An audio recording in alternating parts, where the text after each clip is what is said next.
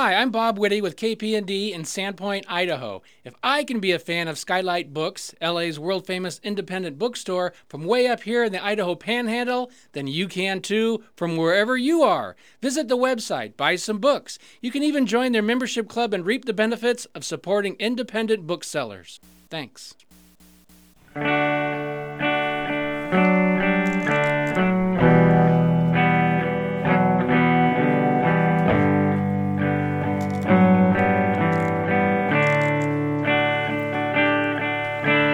Meet me on the softer side. Meet me on the softer side. Softer side of your heart. Hi there, and welcome to the Skylight Books Author Reading Series.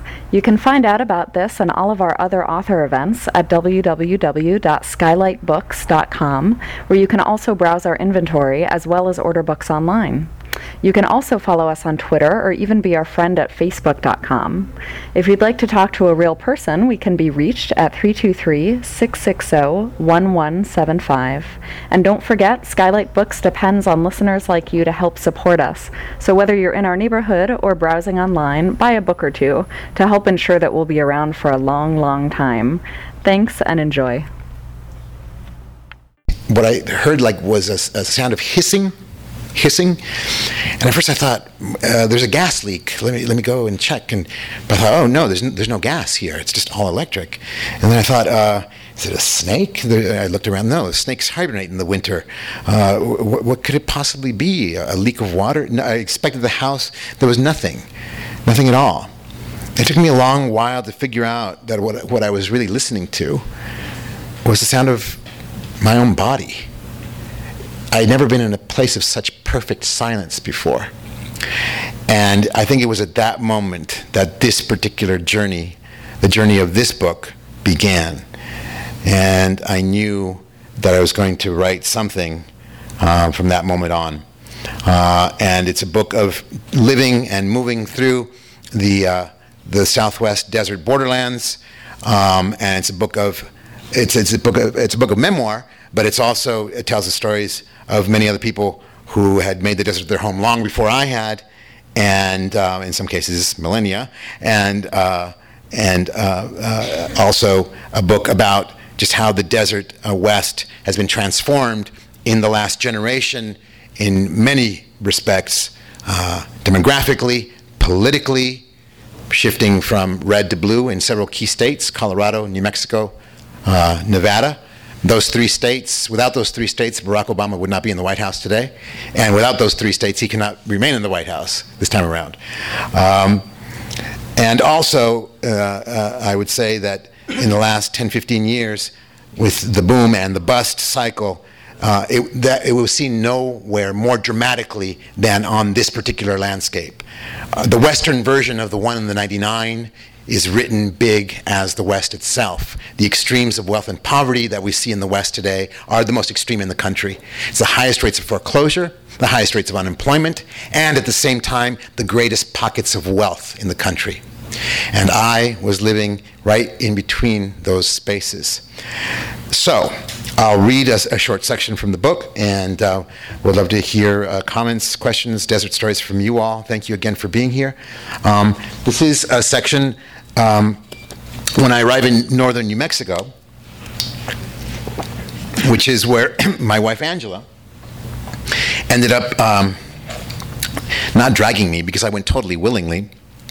After I got my life back together in Joshua Tree, I met Angela. And she's an anthropologist, and she was doing her dissertation research in northern New Mexico. And she said, do you want to come with me? And I said, yeah, absolutely. Northern New Mexico. I immediately in my head, what I'm seeing are the landscapes. You know, I'm imagining Monument Valley. I'm imagining John Ford vistas. I'm imagining George O'Keeffe and R.C. Gorman and, I'm not thinking of people on the land at that point. I'm thinking about the land, the landscape. And somehow, the fact that Angela is a medical anthropologist and was going to study heroin addiction in the Espanola Valley of northern New Mexico, that fact, that dark fact, had receded to the back of my mind. So, here we are in the village of Velarde, population 800 in northern New Mexico, where Angela and I have just moved, and this is the first thing we hear from our neighbors. Get the fuck out of here! Sunday afternoon. For the past hour, screaming and crying, fists pounding on a car hood, screen doors slamming, and in the midst of the battle, the voice of a small boy talking to himself in a make-believe game. I said, I want you out of here. These are my neighbors. Rose Garcia and Jose Martinez. Garcia Martinez, I happen to be Martinez. Angela happens to be Garcia.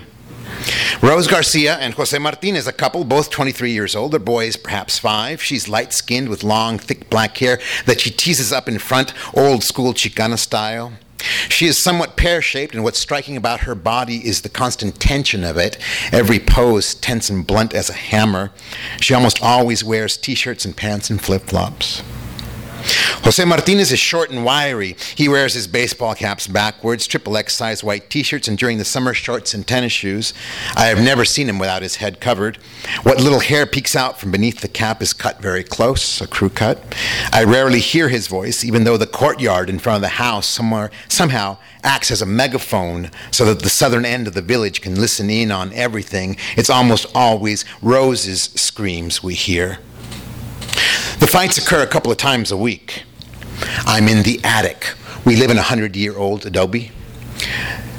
Think just New Mexico pastoral, tin roof, peaked adobe walls, right? 100 years old, American pastoral. And that's what all the houses look like up there, okay? I'm in the attic.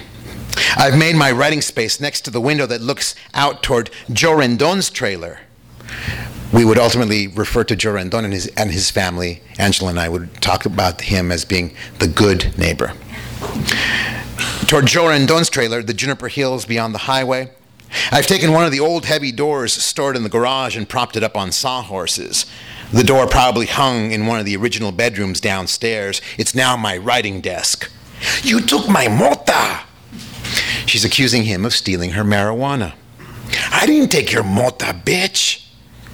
When I hear the screams, I edge up to the window at the other end of the attic where Angela writes and where I have a direct view of Rose and Jose's.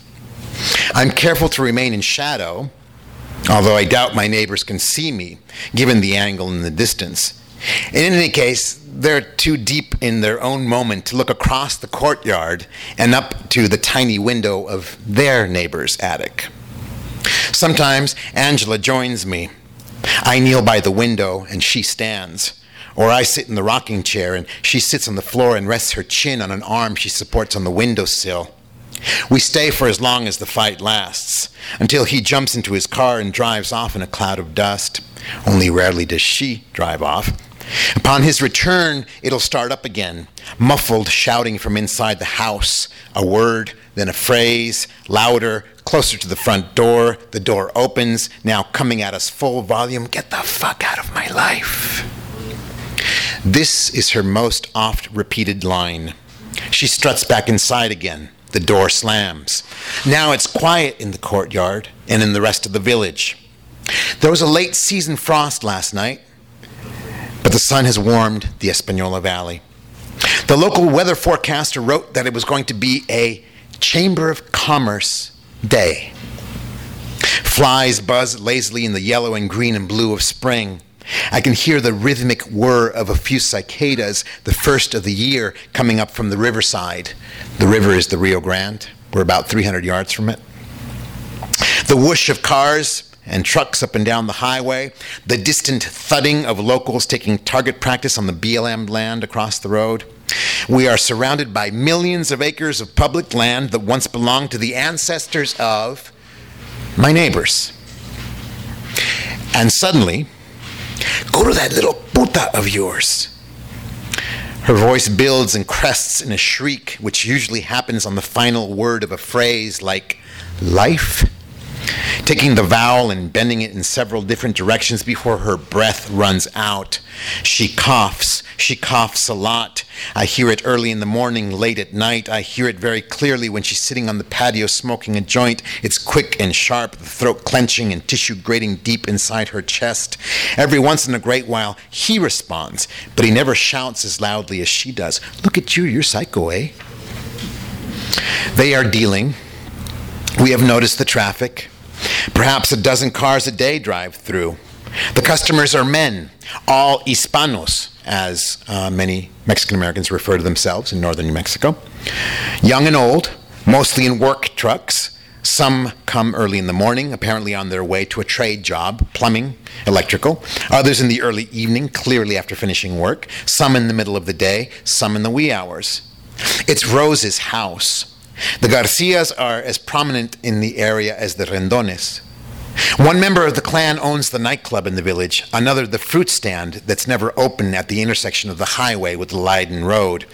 The Garcias, I am told, are an old, connected family, so well connected that our landlady passed on to us the advice she was given by the cops when she suspected that Jose had stolen her lawnmower. We can't do anything to them, the cops said. But if you want to take action on your own, shoot him, drag him into your house, and make it look like self-defense against breaking and entering. Get the fuck out of here, you fuck! You and your pills! You think I'm fucked up? Look in the mirror. So Angela and I watch and listen through the screens on the attic windows.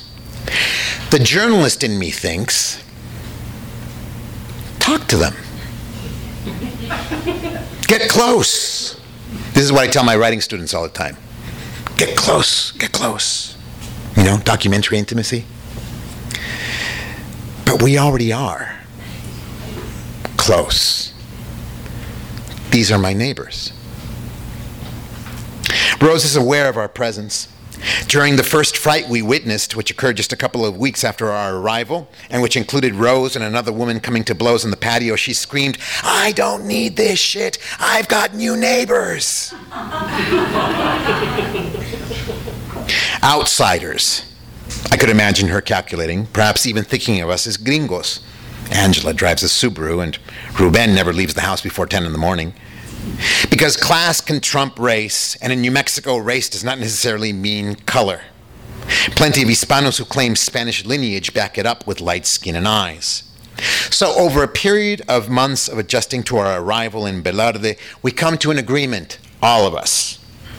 They won't get in our shit, and we won't get in theirs. Which means we must not feel compassion, or loathing, or fear.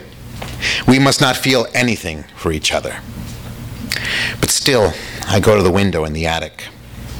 When Joe Rendon and I talk across the fence, the good neighbor, sometimes we'll discuss the latest eruption next door. He shakes his head. Joe's young, but he talks like he's old, a man of tradition. He's always reminding me that the Rendones own the land all the way from the highway to the river. There were orchards and pasture, Joe says, cows and sheep. And there was good snow every winter and good rain every summer. Oh yeah, there were fights, of course, and lots of drinking, but not cocaine and not heroin. That's for sure. Now look at us. The sun dips below the black mesa, bringing Velarde's early twilight. No matter what time of year it is, the sun goes down an hour earlier here than it does anywhere else. Rose explodes one last time. I can't take it anymore. Now she shoots off in her red Chevy SUV. He stays behind with their son, putters around the yard. She returns in a few minutes, charging down the road in a dust cloud. She screams some more, goes back inside the house.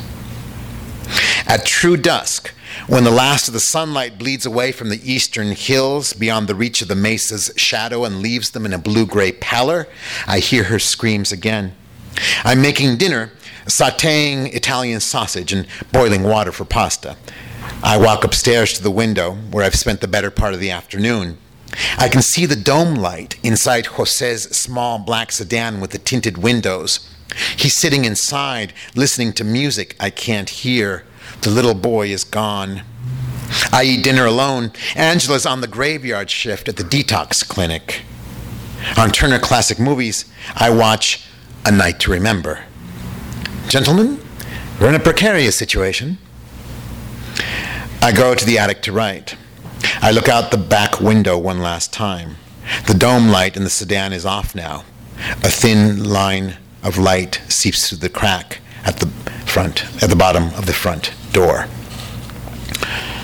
So that was my introduction to northern New Mexico. And thank you. That was my introduction to northern New Mexico, and occurs pretty early on in the book, and is kind of the beginning of a meditation on the idea of neighbors, and just what you're supposed to do in a situation when you're neighbors with a family that's in a situation like this.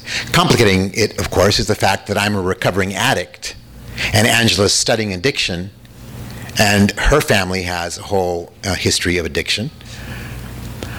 And we're on this landscape that, to use, there's some academics in the audience tonight, a Freudian term, an overdetermined landscape, right? All the ways that it's been imagined for us, the Western, capital W. And these lives, these complicated, painful, jagged lives, they're completely invisible on this landscape. The tourist imaginaries are like a wallpaper over it, and make these narratives largely invisible. You drive past Velarde. How many people have been in northern New Mexico? If you've ever driven between Santa Fe and Taos, you've gone right through Velarde, but you have not seen it. The road is just slightly above. What you can see, you'll see a couple apple orchards, and you might see the tin roof, the peaked tin roof of one of the old adobes. But the landscape largely hides the human geography. And the tourist imaginaries and the serious money in northern New Mexico, Los Alamos, Taos, and Santa Fe, are three of the richest zip codes, have three of the richest, some of the richest zip codes in the entire country. And they're right next door to some of the poorest places, rural or urban, in the country. And the Espanola Valley is where there's a triangle where all these radically different communities intersect.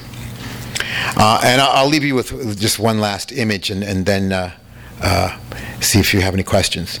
I just went to New Mexico and presented the book there, and a wonderful academic kind of think tank place called the School of, oh my God, I'm blanking on the name, American Research? Yes. SAR had Angela and I present our books there. And, this is in Santa Fe, right? And we were feted at a wonderful house up on the hills overlooking the Espanola Valley, where we could kind of like say, hey, that's where Rose and Jose's house is. That's where we used to live. And the owner of the house that we were staying in had been called by the Santa Fe Reporter. The Santa Fe Reporter, local alternative newspaper, did an issue on kind of like the new money that had poured into Santa Fe over the last generation, and it called the owner of this particular house, described him as being richer than God. So we were in that house, and they put us up in a villa at this really amazingly exclusive resort. And when we arrived at the villa where we were staying, there were all these black SUVs and guys like in the bushes, like Secret Service agents, and we're going, is the governor hanging out tonight? And we asked, one of the security people, who's there? He said, Johnny Depp is your neighbor. He was filming The Lone Ranger. I'm not sure, I'm not sure what Johnny Depp is going to do with the Lone Ranger myth. It'll be interesting, to compare what my father heard in the 1940s to the whatever new Western wrinkle Johnny Depp will give. So we go from being Johnny Depp's neighbor to coming back down into the valley, and ultimately to my mother-in-law's house in the South Valley of Albuquerque. And my mother-in-law lives in a very let's just say modest situation. She lives in a trailer on that same landscape, on that same iconic landscape, and is surrounded by hard-scrabble immigrant families, and is surrounded by many of the narratives that some of us have become familiar in recent pop Hollywood history through productions like Breaking Bad. The southwestern deserts are a place of iconic, mythic beauty, and I love the desert, don't get me wrong. I love this place. I'm obsessed with it. I still hike in it every chance I get, and I go for those vistas that I saw as a kid. But it's also a place where there is blood seeping into that sand. The sand is suffused with blood because of the drug war, because of the immigration wars, because of the cleavage between the 1 and the 99, that distance that has been writ so large in the American West.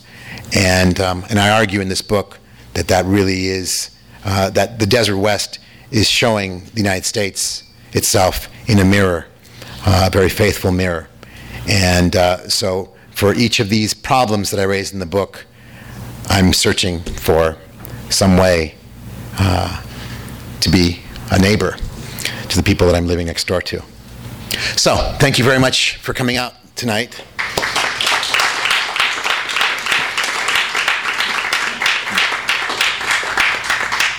Do you have any questions? Comments, questions, desert tales? Yes? So, you're the perfect person to ask. I mean, you're a teacher. You know, what is the shape of the new American dream? What does the new American dream look like? What does the new American dream look like? Well, in desert America, I'm arguing that... Which is a good metaphor for... Yes, indeed. I mean, what we have here, I mean, it's apocalypse, right? Right now, for a tiny few, there is living, like Johnny Depp on top of the hill, with the millionaires. But for the vast majority, I would say, extraordinarily difficult economic circumstances. That said, the West of the last generation has also shown us great progressive politics, wonderful revisions of old Western representations, everything from the novels of John Nichols to westerns, great recent westerns like Paul Thomas Anderson's "There Will Be Blood," which I think tells the story of, even though it's set in the early part of the 20th century, based on Upton Sinclair's novel, tells the story of what we're experiencing right now. I think incredibly accurately. So I think the new Western is helping us deconstruct the old, and also pointing the way towards rescuing the optimism that we've lost in the Great Recession. I mean, Los Angeles, also, we're not in the desert, although it feels like the desert today. Famously, Theodore Roosevelt referred to Los Angeles as being west of the West, right? We're on the coast. But we are ultimately, we're the last stop of Manifest Destiny. And there has been an unbroken lineage of dreamers, idealists, visionaries who have looked at Manifest Destiny history, the bloodiness of it, the injustice of it, and have tried to revise it and turn it on its head and put in place solidarity and hospitality in the place of the ruthlessness of Western capitalism. I mean, because I think what you can argue is that America becomes most itself in the process of Manifest Destiny. It becomes its bloodiest, most violent, and then there's the reaction to that. There's the horrified gaze at what we've become and trying to turn that back. And just look at Los Angeles political history. The moment we're living right now, I'm not predicting that Los Angeles will remain a progressive city forever. It's not going to be the end of history. But I do believe that we've become a progressive city today because of about 100 years of organizing. This didn't happen via Ragosa's election and the Cicados mural coming back and Flores Magón being at the Ford Theater. All these things that are going on right now didn't occur in a vacuum. There's been diligent, steady organizing occurring over many, many generations. And in spite of the Red Scare and people going underground and, progressive Los Angeles has survived all that. And today, progressive LA, we can have arguments about this. Are we a liberal or progressive city? We're probably somewhere in between, but we're definitely left. I don't think anybody can seriously argue anymore that San Francisco is more left than LA. That was the old 20th century thing, right? All the lefties were up there, and we were run by Sam Yorty and the WASPs down here. So, I think there's a lot of cause for optimism in terms of there's Jan Brewer on the one hand. That's the Old West, the governor of Arizona, SB 1070. And then there's this West. And there's the West of, Nevada and Colorado and New Mexico, which, have different shades of ideological moorings. But ultimately, I think, have turned against that Old West and opened up a new space for another way to be a more sustainable mode of living. I just have one more question. Do we underestimate the neighborhoodness of Johnny Depp? Do you underestimate? The neighborhoodness of Johnny Depp? I never saw him. Never got to party with him. Johnny Depp is. I only mention that because it was just surreal. Just the juxtaposition of being in such exclusive and such an exclusive environment, literally jumping from the 1 to the 99 in the snap of a finger, just kind of encapsulated for me kind of like the experience of extremes in the West today. But I am interested in seeing what Johnny Depp does with the Lone Ranger. He's playing Tonto. So, Really? yeah, which angered some Native American groups, but Who's the Lone Ranger? I don't know. If anybody has their app, IMDb app, you can look it up. Okay. Well, I Bill. want to, first of all, I'm only like maybe 40% of the way through here, but I've already got a couple of things I wanted to ask you about. First of all, more of a commentary. On page 4, when I thought you had really a beautiful observation. It says, landscape is about who is gazing upon the land. The position of the observer creates a frame and necessarily edits the view. It says more about who is doing the gazing than what is being gazed upon. And then over here on page 97, when you're attempting to make your fabled documentary that has to do with what's going to come after an Al's bar, which you can perhaps expand on in Joshua Tree, there's this one point where you're trying, and I emphasize trying, to direct Tammy in her musings as she's walking through.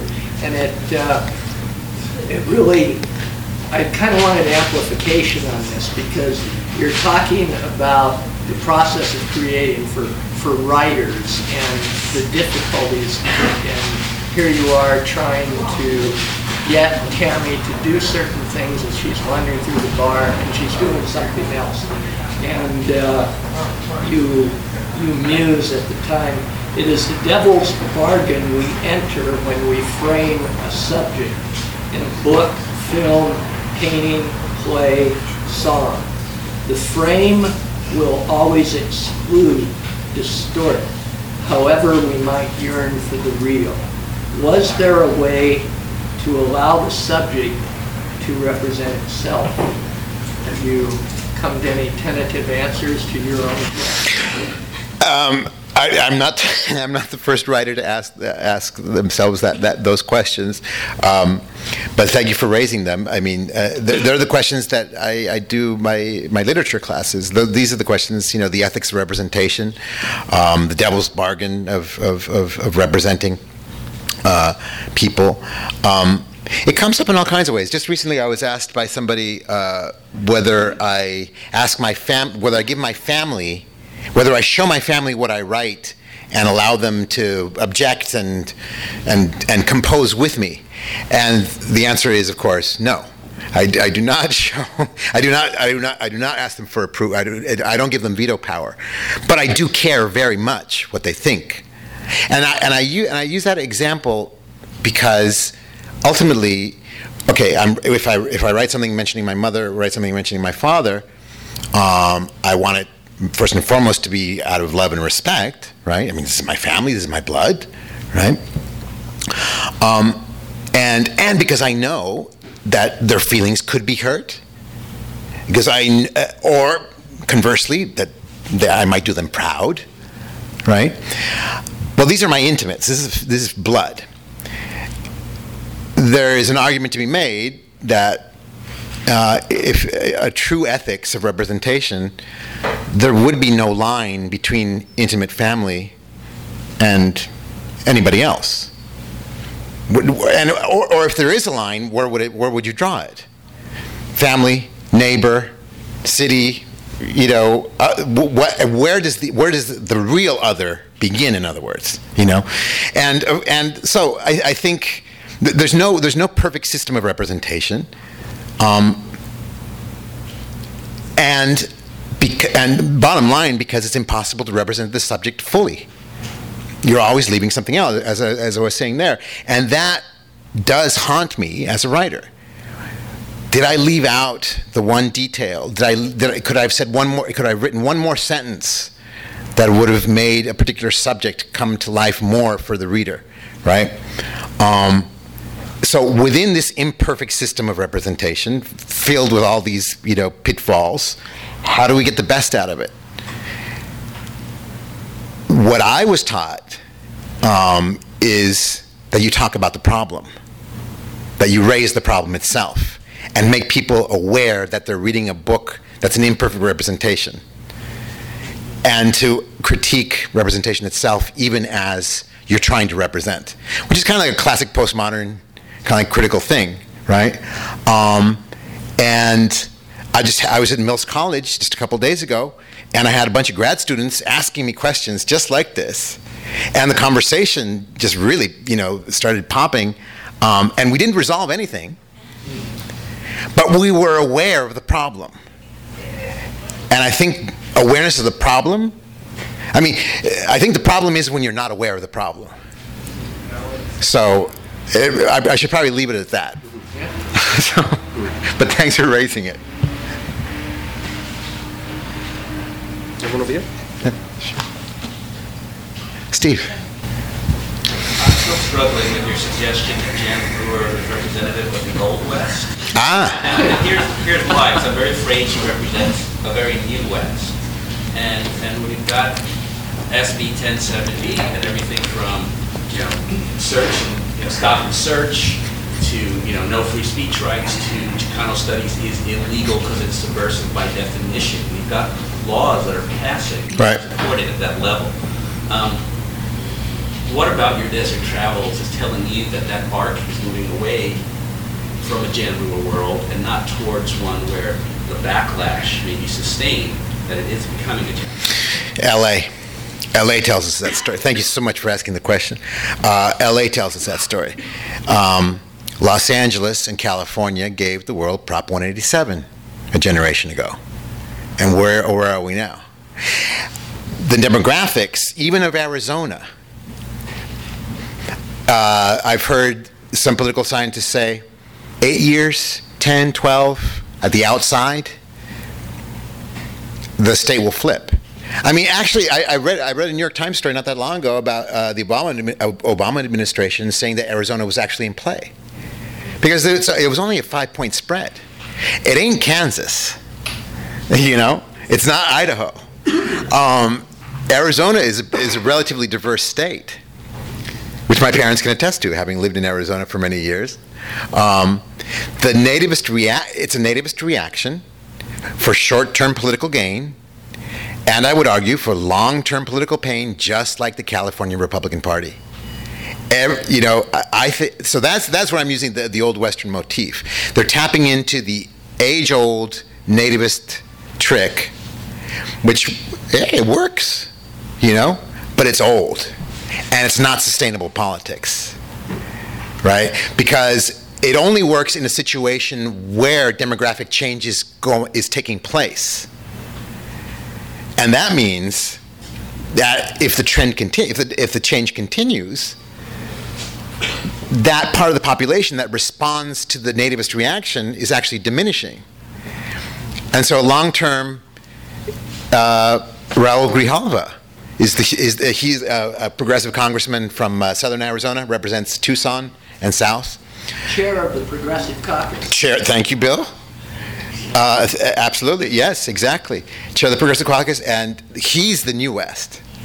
And so call me, romantically optimistic, but I think rather than Jan Bureau being the future, I really think she's just, a little bit of the ugly past rearing its head momentarily.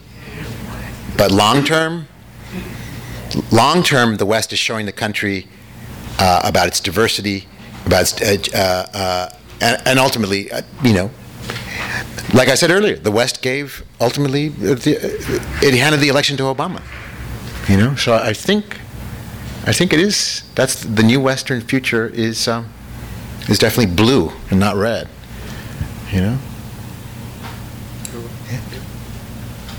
Oh, I was just wondering, when you mentioned northern New Mexico, and you did mention John Nichols, I was wondering what writers you kind of referenced or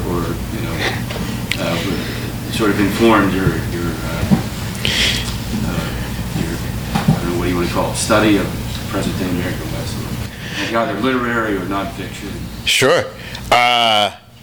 John Nichols, for sure. It's a great book, The Malaga Bienful War. I think it really stands up. We lived on that landscape, Angela and I, for several years, and it really the book looks like the place and vice versa. Several local writers who aren't as well known as John Nichols. There's a whole cohort of Hispano writers. They call themselves Hispanos in northern New Mexico. Esteban Arellano, Levi Romero, and in the larger Western, genre, Cormac McCarthy. I had this, he of course does not know this because I've never been anywhere near him, but I just had this long-running argument with Cormac McCarthy, And when I set out to write the book, I think I had as many models that I was writing against as I was trying to emulate, maybe more. Who I was writing against. I wanted to write against the Old West. And I really felt that McCarthy, even though some people championed him as kind of a new Western figure, I felt that there was still a lot of Old Western stuff about him, Plus, I just thought his prose was overwrought and, I was just jealous. He sells a lot more books than I do. Let's just be honest. So I was going to write against Cormac McCarthy, but then as I was rereading the Border Trilogy, and I noticed this the first time I'd read all the Pretty Horses, something that I think his politics, I can't tell what his politics ultimately are, I think you could argue either way, that he's either reactionary or I don't think he's progressive. But on the page, stylistically, there's something that he does which ideologically I think is progressive. His Spanish is not italicized. His Spanish is Roman, just like English. It's not. In other words, it's not set off. It's not made to look, a different way on the page, and which is a wonderful stylistic metaphor for integration in the borderlands and how Spanish and English really come together in the borderlands. And that's the way it's lived here. That's the way we live in this area.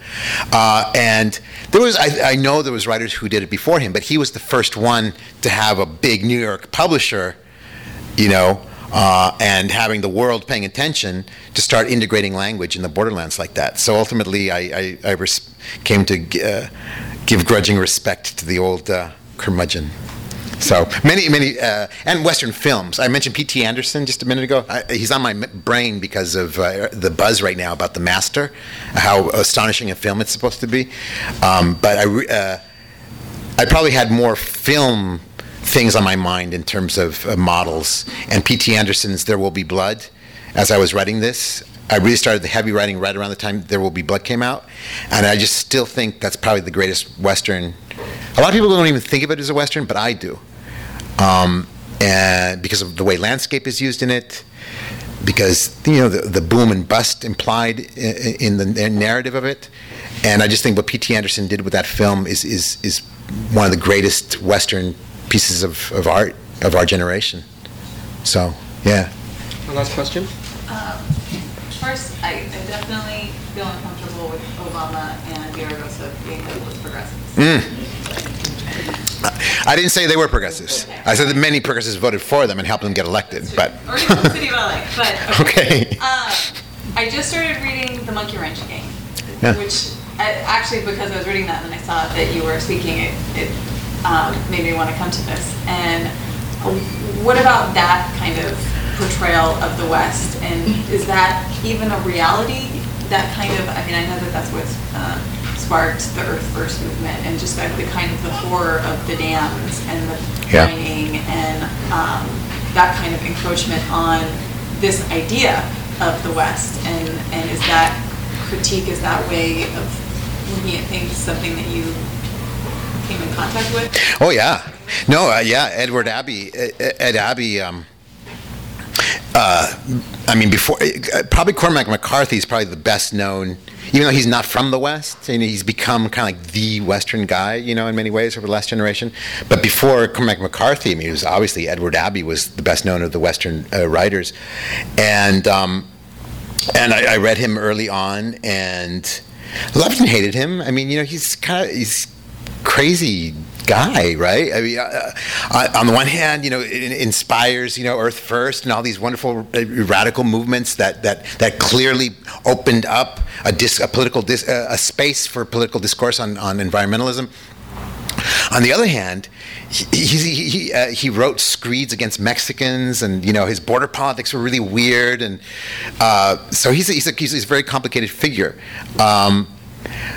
But what he represents in terms of environmental history and representations of the West as a place damned and just unreclaimed mining and the ecological disaster that the West is.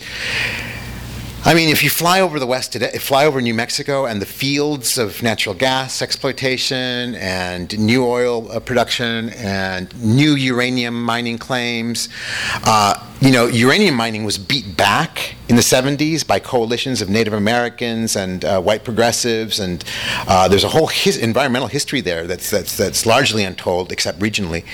The West has been opened up just in the last several years to large-scale exploitation once again, and fracking happening in New Mexico right now, for example. And a huge debate over solar and wind energy right here in California. On the one hand, a lot of people would think, oh, solar and wind, sustainable, clean, right? Well, there's a lot of people in the Mojave Desert who think that those massive windmills and solar arrays are not what's needed in that particular biome. So yes, to answer your question, I mean, the West is a place. And once again, just add another layer, right, onto the West. The way we live the West today tells us how we're doing economically, culturally, politically, and environmentally. And the one cause for optimism in terms of recent environmental history begins with kind of like a tragic story. The Secure Fence Act of 2006 mandated 800 miles of new fencing along the border, which in every way, is an aesthetic disaster. It's an environmental disaster. All kinds of impacts on the land and species. On that particular issue, groups that had relatively little contact with each other and had sometimes had very negative contact with each other, environmental justice organizations and social justice advocates came together. In other words, the Sierra Club and Defenders of Wildlife came together with immigrant rights coalition groups and signed letters together and pushed Washington and actually stopped the wall. There were several injunctions. So that coalition happening in the West social justice and environmental groups coming together. That has to happen. And it's happening more and more, but I think here in the West is really where it first really started occurring. And it's happened here in Los Angeles too, Friends of the Los Angeles River, and so I think there's plenty of cause for optimism in terms of real progressive forces coming together. I take your note about Obama and the city and Villaraigosa to heart. I didn't mean to imply that this is progressive paradise. You're absolutely right about that. Yes. West Hollywood. There you go. Progressive. But progressive forces have pushed the city. And yeah, so it's moving in the right direction. Thank you. Okay, good. Thanks.